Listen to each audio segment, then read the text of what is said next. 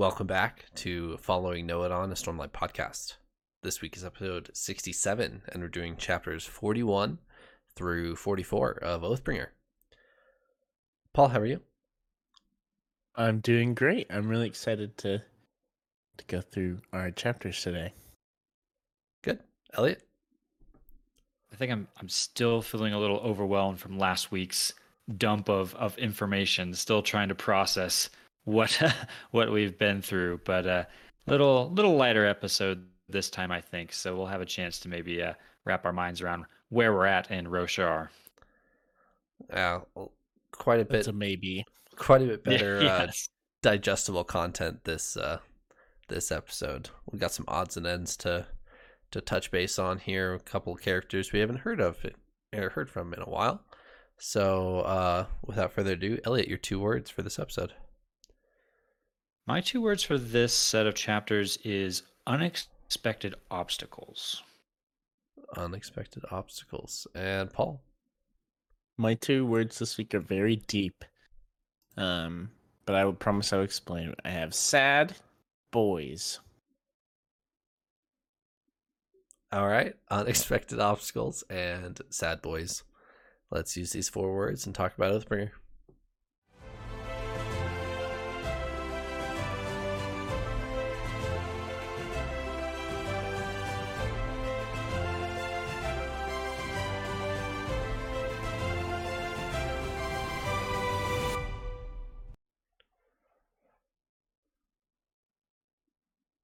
All right, which boys and why are they sad, Paul? Well, all of our chapters, basically, except for the Shalon chapter, were about just boys, you know? We had a lot of boys that came up. A lot of boys we haven't seen or heard from in a while. We have a Teft chapter and a Moash chapter and all this stuff. And there's also a lot of sad things, specifically with the Teft chapter is very emotional and sad there. So sad boys, that's how we're summing it up. Okay, Elliot? I had unexpected obstacles because in these set of chapters, sad is a good word for it. There's a number of things that jump up that our characters were not expecting, or at least I was not expecting our characters to have to deal with. The main one being Teft. This drug addiction, seems like a very logical explanation of the struggles we've seen Teft go through, but for some reason I was not thinking that that's where that was going, and so that was very unexpected for me. And then we get a very unexpected cameo with Lift, who is proving to be a little bit of an obstacle in our plot line here. And then Moash gets to deal with some unexpected obstacles in his journey there. And then lastly, a little bit with Shalon and Renarin and Dalinar, a little bit of unexpected there, just in the fact that it's a little unexpected for me that Renarin seems to perhaps be embracing maybe the more scholarly pursuits that a lot of our characters have been kind of encouraging him to. And so I actually like the fact that we get to see that a little bit, but it was a little bit unexpected for me. So hence the words. Gotcha. I just wanted to jump right into this Teft chapter, and I'm going to preface this chapter by saying that Teft is one of my favorite characters. From all the context that I've read, including Rhythm of War, Teft is top 5 characters in the entire Cosmere for me. Wow. And so this chapter, when he gets his spotlight here in Oathbringer, and you get some better context of what he goes through on a day-to-day basis, I really it tears me up to watch Teft go through something like this, and I wanted to hear your guys' thoughts on it before I maybe get on a soapbox here, but go ahead. So for me, it is very sad. I was very eager and excited whenever this chapter starts and we see Teft for the first time in forever. I was like, okay, great. We've talked about this. Where's Teft? We haven't seen this man in a while. And then we see him at just the lowest point you can see a man outside of our like bridge crew days, just like a leisurely situation, right, where he's just like hooked on drugs and he's just a slave to them, where to the point of like selling his Bridge 4 coat even, and just all this stuff. So it's very like heart-wrenching and very sad to see, but it also is honestly an impactful starting point to how we move forward. So Yeah, heart-wrenching chapter, difficult one to read here for very different reasons than some of the previous difficult chapters we've had. My heart just reaches out to Teft. I just want to give him a hug and help him, which is exactly what Kaladin and Rock do basically. So props to them for coming and getting him out of this situation. But the chapter even ends on a downer of he's out, but he's not out. He knows he's still in the rut. He knows he's still under the control of this addiction. So yeah, painful stuff. perhaps we should make a list of the characters in our story who most need a hug, like 1 through 5. Who needs the biggest hug the most? Have to Talonel. be on that list. Teft. Yeah, I would put Talonelli Lynn number 1. Yep. He's got a bit of an edge over Teft due to seniority. So I think Zeth's on that list too. I agree. Zeth needs a hug. Zeth needs a hug. I agree. I don't think Zeth would like a hug. I mean, the other guys would, but he needs it anyway. He does need. It wasn't. Does he want a hug? I don't think No. Teft would really want a hug. Like he doesn't seem like a hugger. Mhm. I could see Talonel being a hugger, but yes. Do they need a hug? Yes, Zeth needs a hug.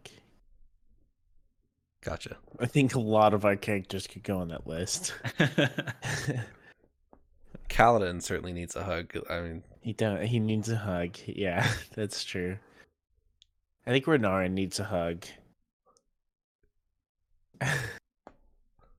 Elliot agrees. Elliot, are you still here?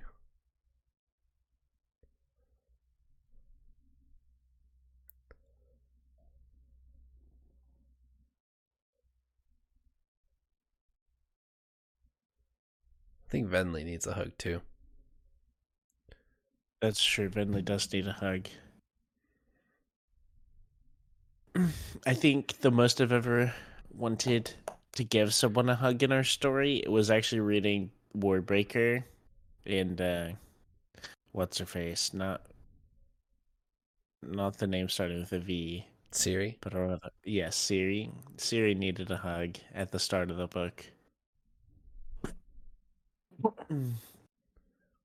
Lift definitely doesn't want a hug, but I think Lift needs a hug. Lift needs a spanking. Is what he needs. Lift needs a timeout. Lift does. Lift needs some. This one there. And a hug. She also needs a hug. So Trevor, before you talk about this chapter, because I can tell it's one that means something to you. Quick question about Fire Moss. Yeah. We've seen Fire Moss before, as far back as Way of Kings. Early Way of Kings too. Yeah, I remember reading about it super early and writing down something. Hey, what is this? They rub it between their fingers and get a little bit of a hit from it. But I did not connect this Fire Moss to like life-wrecking drug. It seemed much more of a lighter substance, if you will. Mm-hmm. And maybe it still is. There's kind of a hint in this chapter of like Teft's, seems to imply that maybe other people can use Fire Moss and not, get so addicted to it, but he's maybe just one of those people that has a weakness for this kind of thing. Am I on the right track there, or is this, different than what I'm thinking? Okay. No, that's how I've thought of it. You're correct in that it in and of itself isn't super destructive. It's not illegal, as they say in this chapter, where Kaladin tries to get them in trouble for having this little tent set up where you can come and burn Fire Moss, but it certainly can be addictive. It's on the same lines as drinking or smoking, where Like Okay. it's not like super destructive, but if you if you don't have limits for yourself, then it can certainly consume your life, as it does for Teft here. Got it. There's a specific thing that happens in this chapter that I don't want to gloss over, where Teft sells his military coat for Fire Moss, and that is like, in any classic military setting, would not be like, I mean, you'd probably be court-martialed, right, for destroying your uniform, or not showing up to the barracks without your uniform and saying you don't have it anymore. So that is not a small detail here, that he's so far gone to where he's willing to sell his Bridge 4 uniform, has the Bridge 4 insignia on it. It represents Dalinar and Kaladin and everything they've gone through, and he sells it for one more pot of Fire Moss. So That's true. It shows how far down this road he's gone. I know that Brandon Sanderson, as a writer, like we talked about you gave a whole spiel about G-Force and his like research with like pilots and things like that. Yeah. I mean, I'm sure he's done his research on, and most people would probably understand that like drug addiction is something very different, where people don't really value other things other than the drug that they want, and so it's not, I guess, too far-fetched to me that this would happen. But it is like, it shows the depth that it had gone, because this is probably like one of the most personal like possessions he had, and most important possessions he had that he got rid of. Completely agree, and the symbolism of it is powerful. Just the people, the men of Bridge 4, like Bridge 4, that's their identity. They've been through such a crucible and come out of it with this reforged identity of, we are Bridge 4, and they've just claimed that. And here's Teft going and selling his custom Bridge 4 badge for the drug. Like, just that, the meaning behind that is sad. Yeah. And a couple more details of this chapter, that Teft has spoken oaths. Teft has a spren, his own individual spren. Like, he's not a squire of the Windrunners, where he's being pushed through the motions by Kaladin, and like, this is the first ideal, and this is how you, like, in theory, how you breathe in Stormlight. No, he has his own spren, and he said ideals according to this spren. And so like, he's a decent ways along, as far as we know, of this Knights Radiant thing, and he's letting, or in his mind, he's letting her down, he's letting himself down, he's letting his Bridge 4 buddies down. So yeah, I didn't know what to think about this. Like, how long has this been a thing? Has this been always, like, Right. ever since we've met Teft?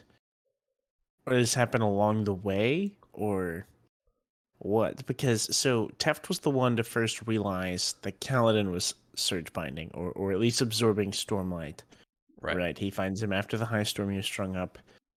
And it would make so much sense to me that he could recognize that, because maybe, it probably wasn't on other people's minds in the slightest. But if he had a spread of his own, or understood that would make sense. But there's just a lot of missing pieces there. I would like to know more of Teft's story still, to figure out how long he's had a sprint, or what that has been like, or has he ever really used his surge binding powers, or And what order is he? Like, yeah. it's maybe assume that he's a Windrunner, because his spren is described as a small female person, I think, is all we really get. I think you get like a color too. Like, isn't she like clear and translucent too? Like, Yeah, it's I something think like so. that. Yeah. And that all seems to fit with descriptions we've seen of Syl. So perhaps it's an honor spren and he's a windrunner, but maybe not for sure windrunner. So I agree, lots of questions here. And then Kaladin and Rock come into this tent. They've Rock knows where he is.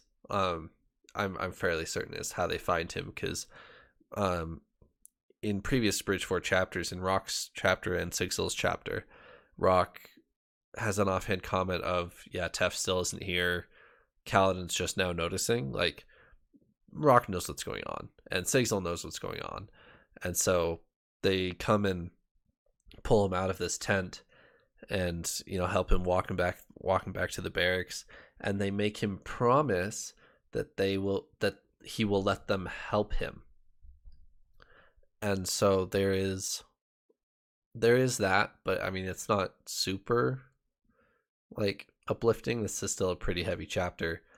And then somebody said this earlier, I think it was you, Elliot. The chapter ends with this super heavy note of Teft he realizes to himself that the thing he's most disappointed in, he's super disappointed in himself. He's super disappointed in letting down Bridge4, letting down his spren. But the thing he's most torn up about is he's going to be watched for a couple days and he won't get Fire Moss for the next couple days. That's the thing he realizes is the most upsetting thing for him right at this moment right now. So he's certainly not over this by any means. He's certainly not even on the upward swing by any means. He's very much in the depths right now. So yep, feel bad for him. Want to give him a hug.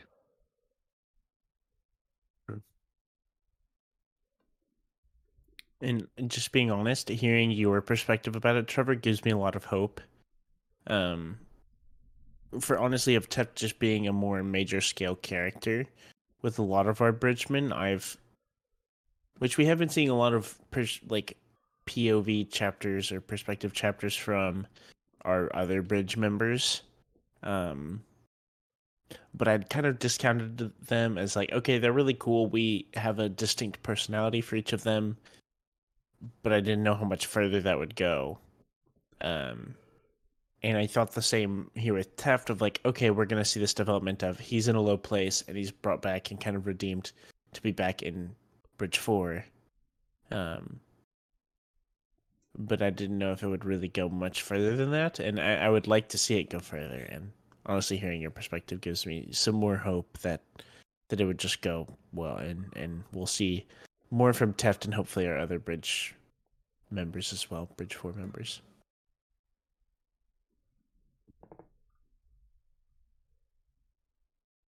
Anything else from 41?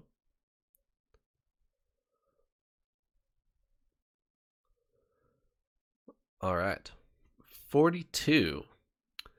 We are back in the same vision that we talked for 45 minutes on last week. And a couple little different context, but still the same vision. And Dalinar is bringing Yanagon into this vision, or Gox as we know him from Lift's nickname of him. And there's a couple interesting things happen in this chapter, but I want to push it over to you guys first before I highlight a couple things. So what did you guys get from this chapter? Well, I am thrilled to be back in this vision. This may be one of my highlights that we've read so far. We've actually covered a lot of really crazy stuff. We've seen it Unmade, and this vision has been a whole... It could probably be its own little sub-book of its own, honestly. There's so much stuff. And so we see Jezrien, or Yezeraza, I don't know, there's lots of different versions of our herald's names. One thing I wanted to point out, which isn't that important, but don't they say his name is Yezeraza Elin? I know at some point it's said with an Elin at the end. So here's... And I was like... here's the lore. His name is Jezrien. But the Vorin Church takes that name and makes it more palindrome-esque to match their their doctrine of palindromes equal holy. So they take Jezrien, they change it to Yezerazah, which is more of a palindrome. It's not perfect, but it's closer. And then Elin is a title. So you've heard Talenelot Elin or Talenel Elin. That's a title. That's herald, basically. Or like, saint or whatever you want to say there. I see. That's basically what I was assuming. But that was the first time that I had really heard that or seen that, or at least noticed it. I don't know if we've seen it before. But that was the first time that it made sense to me that I guess they have a title for them. Because I've always heard Talenelot Elin, and I assume that was just his name. Like, that's just part of his name, the Elin. So that was neat. That's just a little note. But I was really excited to see Jezrien because, from what I can tell, he's kind of our like primary, herald, kind of the leader of the bunch, and so I was really excited. But I don't know that I fully drew all the significance from it, and so that's where I'm going to hand it off to Elliot because I know he got all of the significance that needed to be. Every drop. Yeah, every single drop of significance that's supposed to be portrayed in this chapter, he picked up on. So, Yeah, if only. I did not pick up about the Elin on the end of the name, so that is actually really interesting and helpful. I totally missed that was on his name, so I'm really glad you caught that. The thing I noticed here in this chapter with Jezrien is for a moment, Dalinar seems like he recognizes him. He like pauses for a second. It's like, wait, he seems kind of familiar, which on one hand could maybe perhaps be this dude's famous, right? There's got to be maybe like paintings of him or murals or statues of him. Or has Dalinar met him before? We get the revelation, I think technically in the last set of chapters, that they're still around. All the heralds are just out there doing their thing. They're apparently immortal and they're just chilling. So has Dalinar encountered Jezrien before, perhaps under a different name, perhaps in a scene that we've seen, perhaps? Like, that was my big question of maybe this isn't super important that Dalinar just, oh, he looks kind of familiar. But on the other hand, maybe this is really important. Yeah. I agree. I think it's a lot more important than my Elin point, just to be honest. Like if we have run into our herald before, like there could be a lot of significance there that we've since glanced over. And if you recall last episode when we were talking about this this vision, you remember that Navani caught a Fabrial on a Knight's Radiant and ran over and said like, "Hey, show me that Fabrial." Think about the context of this vision. This is the final desolation, and this desolation comes not even a year past the previous one. So we know that after each desolation, society and culture as a whole is decimated. Like, it sets humanity back so many years each time it comes, and they realized they needed to do something, or else humanity was going to, like, the Voidbringers were going to win. So is that less than a year enough time to found their Knights Radiant again? Or was that a herald that she was talking to?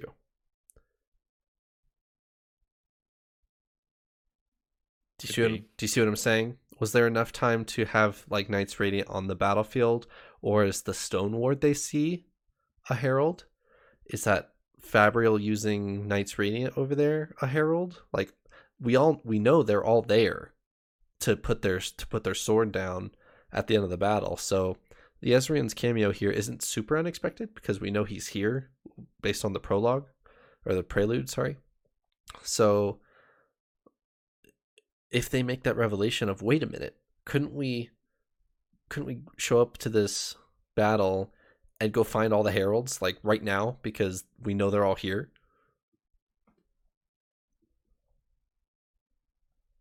I get the impression from perhaps the prelude and this vision that it seems implied there's more. No, they do talk about it. So the heralds talk about the fact that they're leaving, but it's okay. There's still the Knights Radiant to protect the people. Correct. So They do talk about it. So that tells me that there are other Radiants out there somehow. They've either been founded within a year or they survived the desolation. So I think there's other Radiants out there.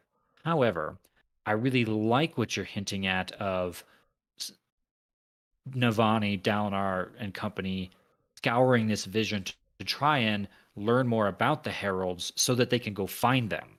We talked last time about how their plan is to go find the heralds. Now, whether they're going to ask for help from the heralds or try and kill them, that's the dilemma perhaps they're facing. But I still think going to find them is kind of the next step for them.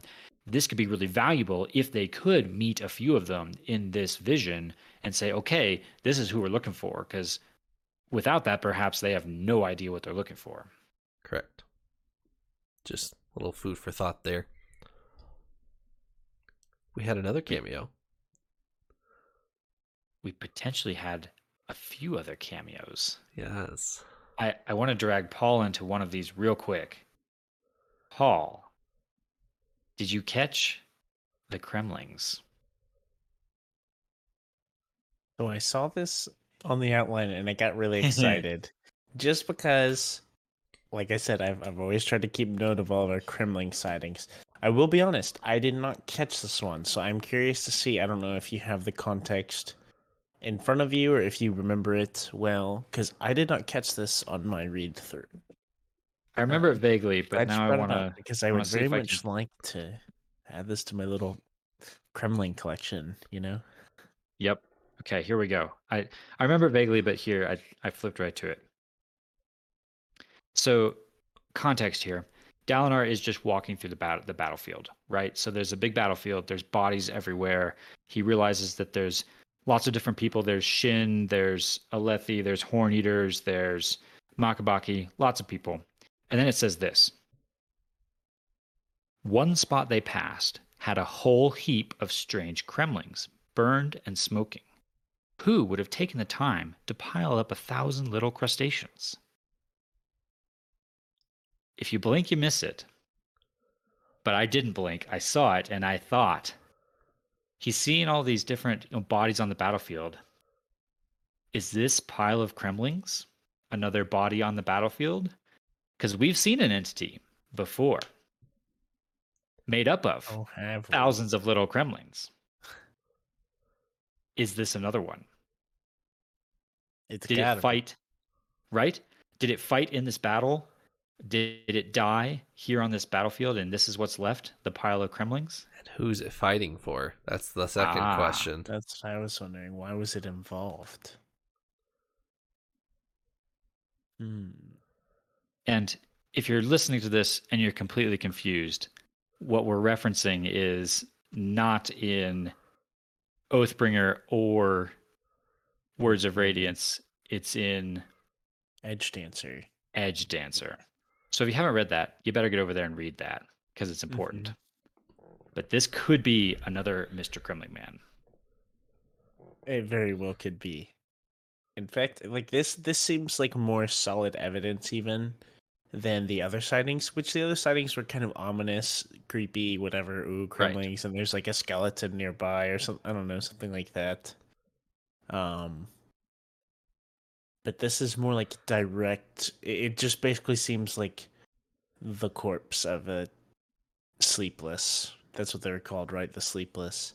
No, we changed the names to Mr. Kremling Man. That's what we. Yes, this is a Mr. Kremling Man. This is what remains of a Mr. Kremling Man. Or who knows? Brandon Sanderson needs to get on that and just add it to the book officially. Make that official. Yeah. Or who knows? Maybe Lift was just bored and was stacking a bunch of dead Kremlings for a few hours before she makes her cameo coming up here in a second. Maybe what's his name? Non-Balat. Maybe he was over there and he was just pulling apart crabs. What a throwback. Yeah, exactly. Oh man. That was an unsettling interlude. Throwback to Way of Kings. But I did not catch that. I am excited. I'm adding that to my little note of Yep. Crimling's scene throughout the book here. But yeah, that was a minor one. Couple sentences. The bigger cameo is Lift, right? She comes popping in out of nowhere, which again was completely unexpected for me. Like, hold on a second. How is she doing this? We're in a vision, which, as far as we know, is completely controlled by the Stormfather, and Lift shows up clearly against the will of the Stormfather. The Stormfather's all like upset about it. How in the world is she doing this? If you think about this in the context of not a deep dive podcast, if you skipped Edge Dancer, this is the first time you see Lift on page. Like, you haven't seen Lift in the interlude. other than the Words of Radiance interlude. So, like, this is completely out of the blue, especially if you haven't read Edge Dancer. You're like, wait, what? Hello? Yeah. And that's what the Stormfather does too. He's like, wait a minute, hold on, like, that's not allowed. How could Why are you here? Yeah, how are you here? I have so many questions. The sense that I've gotten about Lift's character is she just shows up in a lot of places she probably just shouldn't be, and is just kind of always there, like sticking her nose in things, and it's kind of funny because she just shows up and it's always like some impactful scene, and she's like, got any food, or just, I don't know, something ridiculous like that. Am I remembering this wrong? I read this about 2 weeks ago. Is this where she has the comment about his butt? Yep. Yeah, okay, that's right. So she has an offhand comment to Yanagon where he's like, yeah, you shouldn't trust this guy, he's got too nice a butt. And Dalinor's like excuse me. Yeah, classic Lift. The questions that abound from this are many, though. How does she even know that the Stormfather's doing this? How does she get into the vision? How does she take Gox out of the vision? Like, it's almost like she has more power than the Stormfather here. And this doesn't make any sense. The only hint we get here is the Stormfather says something about the Night Watcher. And he calls her like Child of the Night Watcher or something like that. But it doesn't seem like the Night Watcher's doing this. It's not like Lift is like, whoa, now I'm in a vision, and whoa, now I'm not. Like, the Night Watcher's pulling the strings. It seems like Lift is pulling the strings. So, man, mind blown. She's breaking all the rules. Right? I'm trying to think of how she can break these rules. And there's another big rule we've seen broken in that, like, she can have some physical contact with Wendell. That's the name of her sprint, right? Yep. And so I'm wondering, is Wendell just cultivation, or that we've talked about? Is Wendell this? Because it has to be some kind of like greater sprint or something, right? Or greater, like something more powerful than just your Sylphrena, right? So that makes me concerned. And the only thing that makes sense in my mind is the sprint she's with, which is Wendell. Which, from reading Edge Dancer and learning a bit about Wendell, it doesn't seem like cultivation, like he's the one in charge. But I don't know what else it could be, unless there is some crazy like Night Watcher experience in the past or something. That, like, because we talked about, like, she literally metabolizes Stormlight. Like, she eats food and it becomes Stormlight, which she uses to Surge Bind, which is very odd and different. So there's just a lot of weird and missing pieces with Lift that don't make sense. And I'll be honest, I'm scared we won't really get definite answers. We need more Lift POV chapters, which I think we'll get. But we have a lot of problems on our hand, and I don't know if that is one that will be answered right now. All right, so I'm going to answer all your questions right now. So Honor Perfect. has the High Storm, comes from east to west, right? And Odium has the Everstorm, comes from west to east. And now you've got a third version where it's like Lift is the Night Watcher version, and she can just do whatever the heck she wants. Thank you, Trevor. No problem. Thank you so much. What would we do without you? Where would we be? Honestly, we'd probably be, but like You'd be done with the this series. Yeah. Yeah.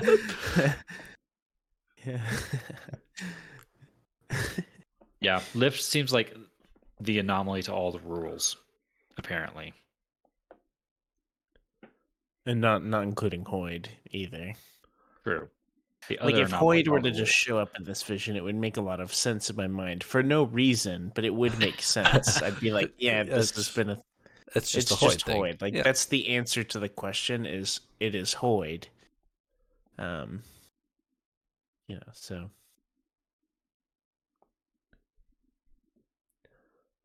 Any other takeaways from 42? I think Yezrin is pretty cool. I'm really hoping that Yezrien is going to turn out to be someone we know. Like, this doesn't quite make sense because, Paladin's father. or like Gavilar or something like that. But if that were the case, Dalinar would see him and like recognize him immediately, right? Like, oh wow, you're this person. So it's got to be something else. I heard you too. I'm just ignoring you. Good man. I really want it to be someone we know. I don't know if that's going to be true, but I hope so. All right. And we already established who Zyle is. He's Vasher. Couldn't he be both? Or Kelsier. One Okay, of the true. two. Or all three. Very true. Kelsier. Ellie doesn't know who Kelsier is. Kelsier is Kaladin. Sorry. Anyways. All right. 43. Graves and Moash are running away. Graves gets his head chopped off. That's about it. Anything else? Nope, that's all. You summed it up. Yep. I was kind of surprised to see more from Moash. A bit. I say that. So we had a lot of... Moash has become more significant than I expected as well. Like a lot of our Bridge 4 characters, but...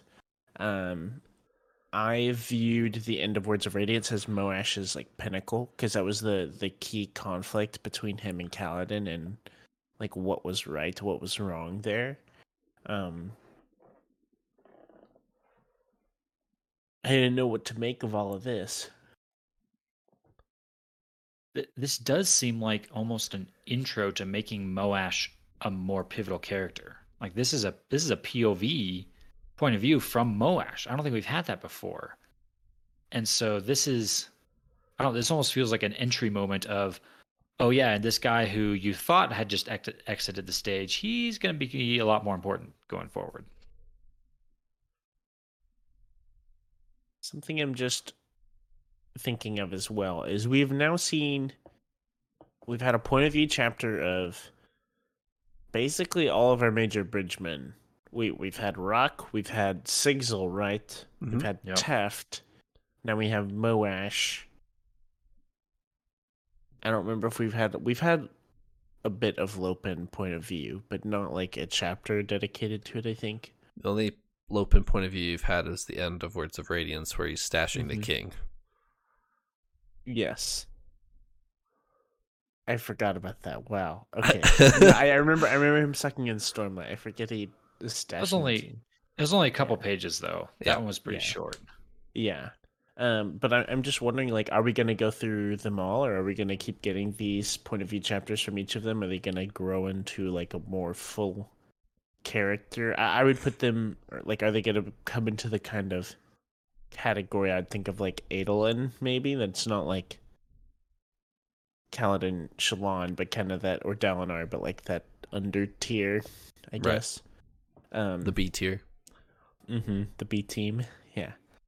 And I'm curious. Are we gonna keep seeing more? Are we gonna? I don't know, but I wasn't expecting it, to be honest. I felt like the characters were pretty well like fleshed out where they were. I didn't know we would keep going with them and seeing more from their perspective, which I think is really cool, and I would like to see more. Um, but yeah, I honestly wasn't expecting it or to go through all of them. There were some that were kind of ominous, like okay, Rock has all this like history or things with Spren that could be significant. But I wasn't expecting it with like Moash. Um, so On the flip side, I thought Graves was going to be a character we were going to revisit. I thought he was going to be, oh, he's actually Taravangian's second in command with the whole diagram thing. And, no, he's just dead. He's dead. Got it. Okay, moving on. There were two things actually that I pulled out of this chapter that I thought were important. I'm sure there's way more, but the two that kind of stood out to me were Moash notices a couple things. He notices a few things, but the two that he noticed that stood out to me were he notices that the Voidbringers don't heal. He specifically thinks about how if I had stabbed Kaladin like that, Kaladin would have healed immediately. And these Voidbringers, who seem to have very similar powers to Kaladin, they're wielding, I'll call it dark light for lack of a better term. They've got the dark stormlight, whatever. They're wielding their dark light in a similar fashion, but it looks like it may not allow them to heal, which could be important.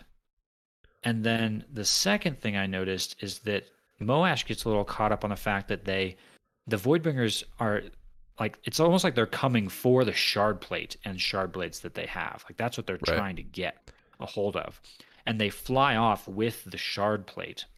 But Moash is wondering, why didn't they lash it? They can fly, right? They can use the lashing surge bindings. Why don't they just lash the shard plate? But they don't. They like tie ropes to it and they drag it away manually. So do they either not know how to do that? Are they not able to lash other things and they can only lash themselves? Or is shard plate not lashable?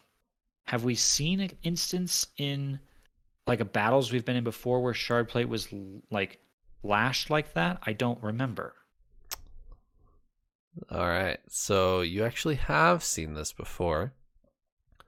Pretty recently, actually, where Dalinar is in the vision with What's-Her-Face, brings her into the the Midnight Essence, and he talks to his Radiant buddy, and he's like, oh, my helmet doesn't work, or something like that, just to kind of prod him to see if he can get information. And he turns around to him, he's like, you're not even wearing your armor. I couldn't lash you with it on. Got it. I'm trying to think back to, I need to go reread. There was a Szeth chapter where he slaughtered a whole bunch of men. It's one of the early Szeth interludes we got. It was, help me here. He fights like 2 shard bearers at the same time. Yeah. Remember this? I do, yes. Does he ever lash those shard bearers in that battle? That would be an interesting question. That's a great question. I'm going to go reread that when we're done recording. It's the it's one where he's taking out all the Yakaved like High Council, and there's like 3 shard bearers there. Yeah. So that perhaps we may have just learned that shard plate is immune to that power. Maybe.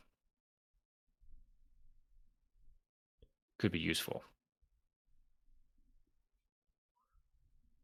That was it from that chapter, really. You had an offhand comment of the Voidbringers are after shard plate, and this is not the first time we've seen them do this. In the in the Eshonai, in the Eshonai and Venli point of view chapter, they're after Eshonai's body for the shard plate and the shard blade. Like they're specifically trying to go collect everything they know of. They chase down Moash and Graves to get their shard plate. That's why they're there. So, and letting Moash live is an afterthought. They kill, or Moash kills that first Voidbringer, and the other three, they're not mad. they they don't seek vengeance on him or anything. Kind of just look at him like, yo, that was kind of cool. You want to come? He's like, sure. And so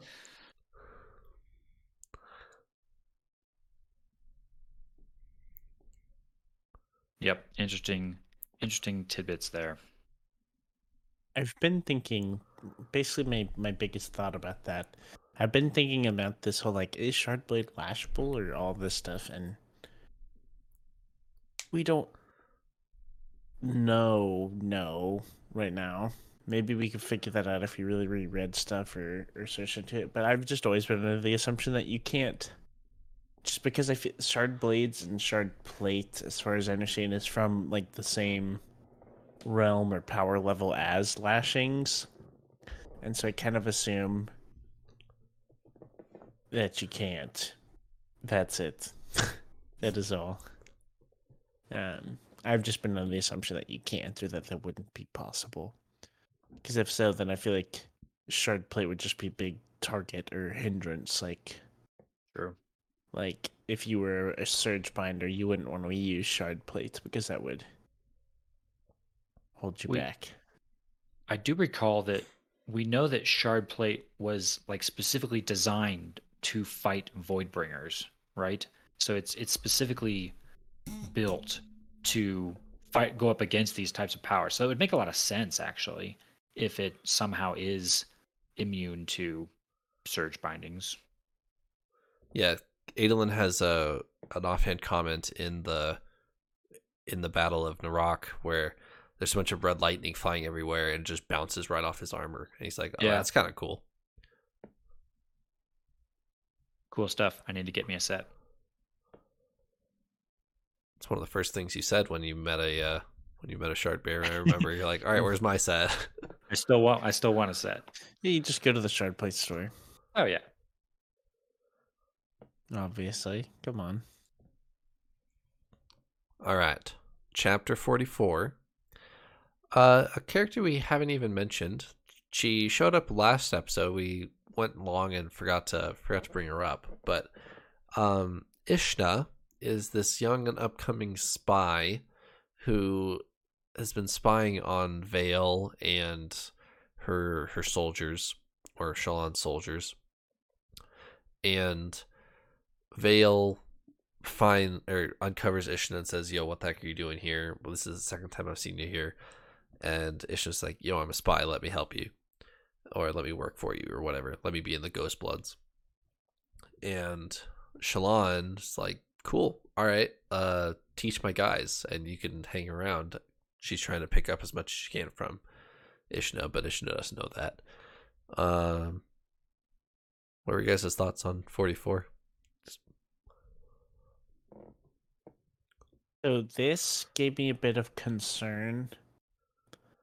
It's you can chalk it up to just my concern for Shallan with her multiple characters. She even talks about, like, oh, Shallan does this, Vale is more brash, Radiant just wants to practice her swordsmanship and hang out with Adolin. I don't know, just like, I feel like she's just going deeper into this three personalities thing in a bad way that I've been worried about since this has begun. So any Vale moment, I get nervous and worried.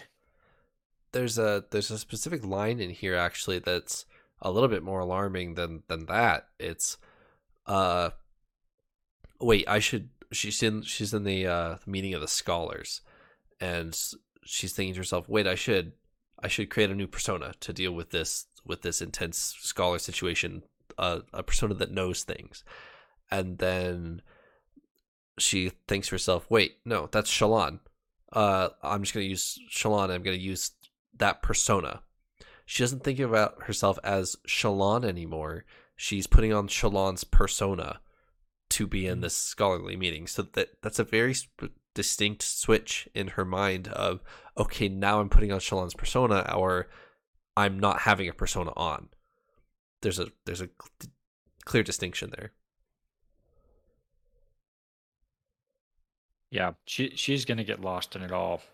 She's not even gonna know who she is at some point here. She's gonna get so tied up in trying to balance all of these different people that she's gonna lose her identity. I think she is.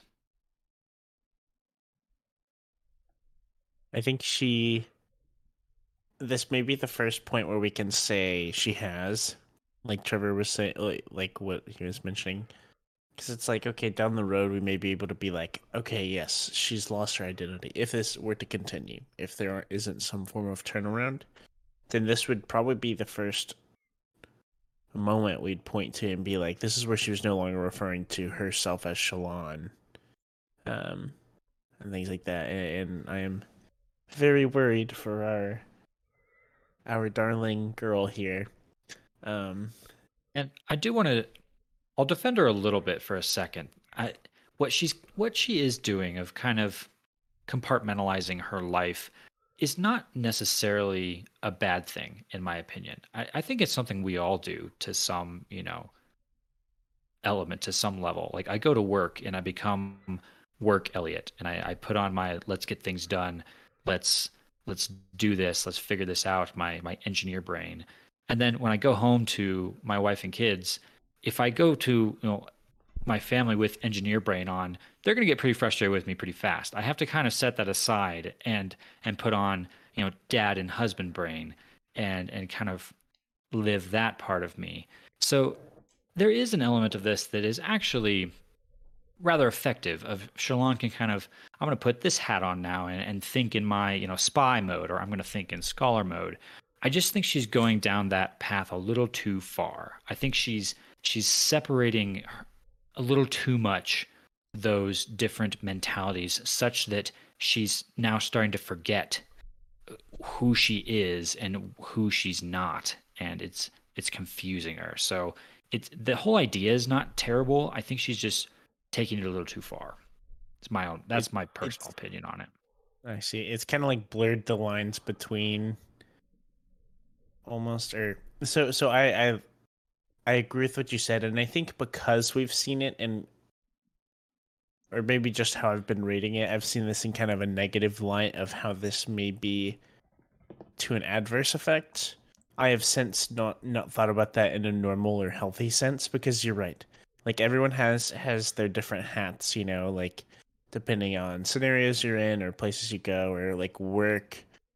It could be school, could be friends, family, like there's lots of different environments that we behave or act differently in, and that's totally normal and honestly a good thing.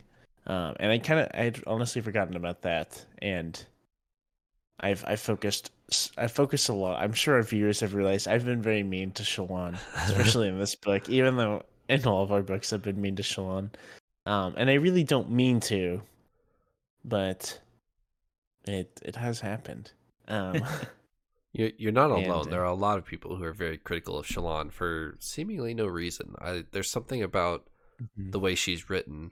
I don't know if it's because of her chapters being used as world building in The Way of Kings. That's how you meet her, and she seems kind of boring at that point, and then you get to know her later. I don't know if that's why, or if there's another reason, but you're certainly not alone, Paul. There's a lot of people who are super hard on Shallan for no reason. Like Asta. Yes. Speaking of being hard on people for no reason, Renarin gets a little bit of shtick, getting made fun of, crap for no reason in this chapter, which I thought was a little sad. I felt bad for him. He gets mocked by some light-eyed scholar who knows everything. Yanala is her name. And Shallan tries to stick up for him, and Renarin really appreciates that, so that's pretty cool. I did actually really enjoy this scene for the Renarin aspect of it. We've seen Renarin struggle a few times now. He's talked to a few different people. He's talked to Adolin. He's talked to Rock, I think it was, for a little bit about, who am I? What am I doing? How do I figure this out? And a couple different people have encouraged him to, embrace the more like scholarly or mental side of what you're doing. Don't force yourself to be a soldier just because you think Dalinar, your father, and your brother want you to be a soldier. And I think Renard even said at one point, I think this was to Rock, where he's saying, my father doesn't tell me he wants to be a soldier, but I just know he wants me to be. Like, that's what he expects me to be. This chapter shows a shift in that. Renarin is actively now pursuing some of the more scholarly side. He's going to the meeting of the scholars to help, figure out some of this strategy. And Dalinar comes to support him, which I thought was super cool. Dalinar is so busy trying to solve the problems of the world, and he takes an hour out of his day to go sit in a meeting so that Renarin doesn't feel too awkward. Like, that right there is so cool. That's the Dalinar that I fell in love with back in Way of Kings. Like, that is so just, it's honorable, but it's also just so fatherly. Like, he's taking a moment just to take care of his kid. It was so cool. It was a really cool moment. And it doesn't even occur to Shallan until like the meeting's over of why Dalinar was there, and then she's like, oh, that's really cool actually that Dalinar made a point to be here. So I'm curious if this will continue with Renarin. Is he going to kind of set aside trying to become a warrior and fully pursue the whole scholar path, if you will? Or is he going to get frustrated with it? Is there going to be another, turnaround for Renarin? Is he still kind of lost? Or is this the start of Renarin kind of finding what he actually enjoys doing, maybe? And for a fact that, well, we don't, but you can assume for a fact that Renarin did not ask Dalinar to be there.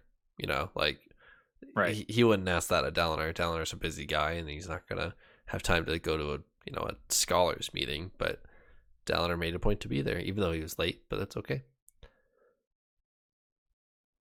I thought it was kind of funny in that respect, Trevor. So Renarin is at this meeting, and I believe so. This is from Shallan's perspective, right? Uh-huh. And she makes a comment, I believe, of like, "Isn't it kind of?"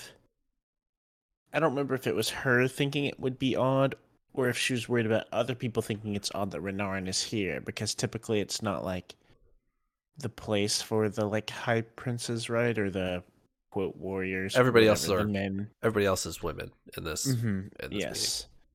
Meeting. And so she's kind of worried that it's odd, and I think it makes sense. It makes sense. It's how life has always been for them. But I just thought it was kind of funny whenever I was reading this, of like, okay, you're facing this like desolation and like potentially the end of the world, and I just thought it was kind of funny that they were like thinking about that, which isn't anything important, but it was really cool to see Dalinar come as well. And then she was like, oh yeah, if Dalinar's here, like no one would question it, or it wouldn't be weird or anything like that, which makes total sense. But initially I was like, yeah, like I get the acknowledgement, but it's kind of like a minor thing in comparison, I guess. But yeah, I always get very excited for Renarin moments, and it definitely there was one line about him kind of mumbling to himself, and that's happened a couple times where he kind of says things and no one hears what he says, and it's gotten me very curious at this point of what's going on. What's he saying that we aren't hearing? Renarin is turning into like the character that always seems to know what's actually happening and no one listens to him. Like he's the one that oh well yeah, that's this, and everyone, oh Renarin, don't be silly. Like no one notices him, but he actually seems to have a lot of the answers.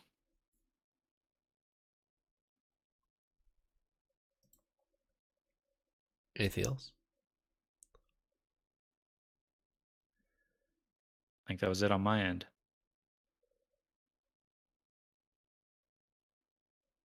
A lot of names we haven't been talking about lately. Moesh, Teft, Lift, Renarin.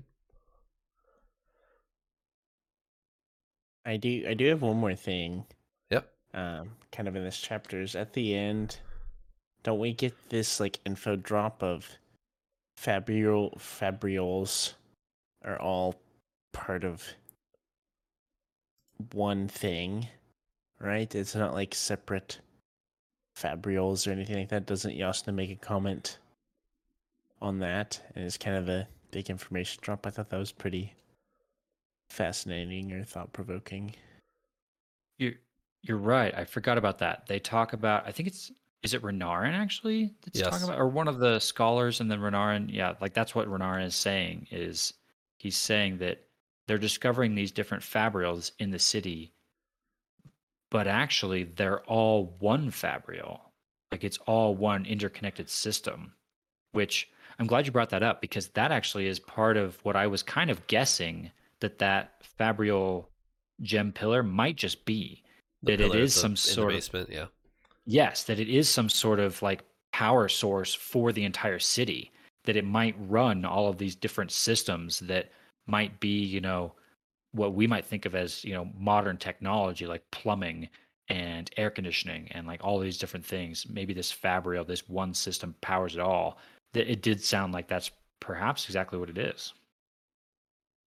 I'm glad you brought that up, because I remember when you initially made that comment, and I was like, that seems like something that, like, why would that be here, I guess? But seeing the kind of grander scheme of the city, it does make sense. It logistically makes sense here. And so I'm really curious to see how these are all connected, or why, or... And how do they power it? As I think, I made the question, because I think they even talk about how they've tried to imbue it with Stormlight and they can't. So is it different?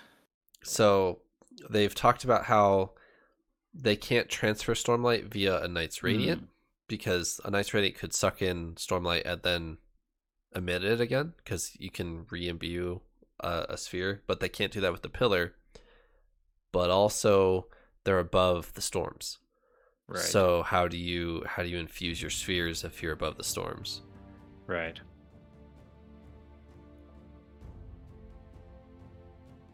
They need like a 100-mile long lightning rod that they can stick down in the valley where the storm actually goes, and then when the storm goes by, it hits their 100-mile lightning rod, and it all runs up that channel up into Urithiru. Solved. No, they just need to make a 100-mile long lightning rod. That shouldn't be too hard. They can soul cast. They can just, like, you know, make a bunch of lumps of grass for 100 miles and then poof, metal. Or rope. Yeah. I like the grass idea. Yeah. Anything else? I did like that you brought up the dead Urithiru theory again. That's a good point.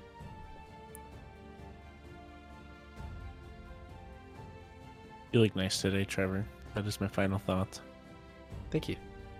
Do I look as nice as my backdrop? No, nothing will ever look that good. Good looking backdrop. All right. With that, we will close this episode and reconvene next week. Thanks for joining me, Paul and Elliot. See you next week. Bye-bye.